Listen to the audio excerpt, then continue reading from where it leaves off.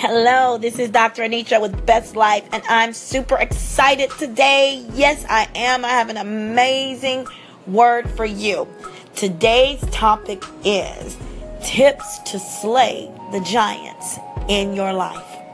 Now, everybody is probably familiar with David and Goliath, where this little boy named David defeated this enormous giant. Well, in our life, we have giants. Now, I'm not talking about enormous people walking around. I'm talking about situational giants. I'm talking about circumstantial giants that get you so broken and leave you feeling busted and disgusted. Okay? But I have some tips for you today about how to defeat those giants. Whether the giant is debt, whether the giant is depression, whether the giant is your job and dissatisfaction, whatever giants you face, let me tell you, there is a way to defeat that giant. And you don't need a slingshot or stones to defeat this giant. The basis of defeating a giant in your life is very clear. It all begins in the mind. It begins with your mindset. So the very first aspect of defeating a giant begins in your mind.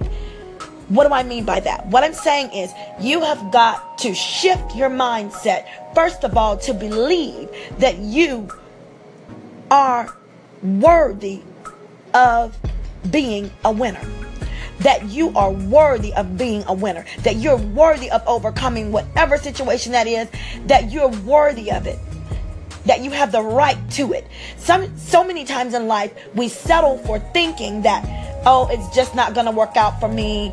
I just grew up on the wrong side of the tracks, or I just don't have the education and the background. Stop doing that. First of all, that's self-defeating speech. We want to, first of all, kill that speech, okay? Kill that speech and recognize that you are valuable and you are worthy of God's best. You can overcome. You are a conqueror and you are a winner. So shift your mindset, number one. Number two, a lot of times we have to do the opposite of what we feel.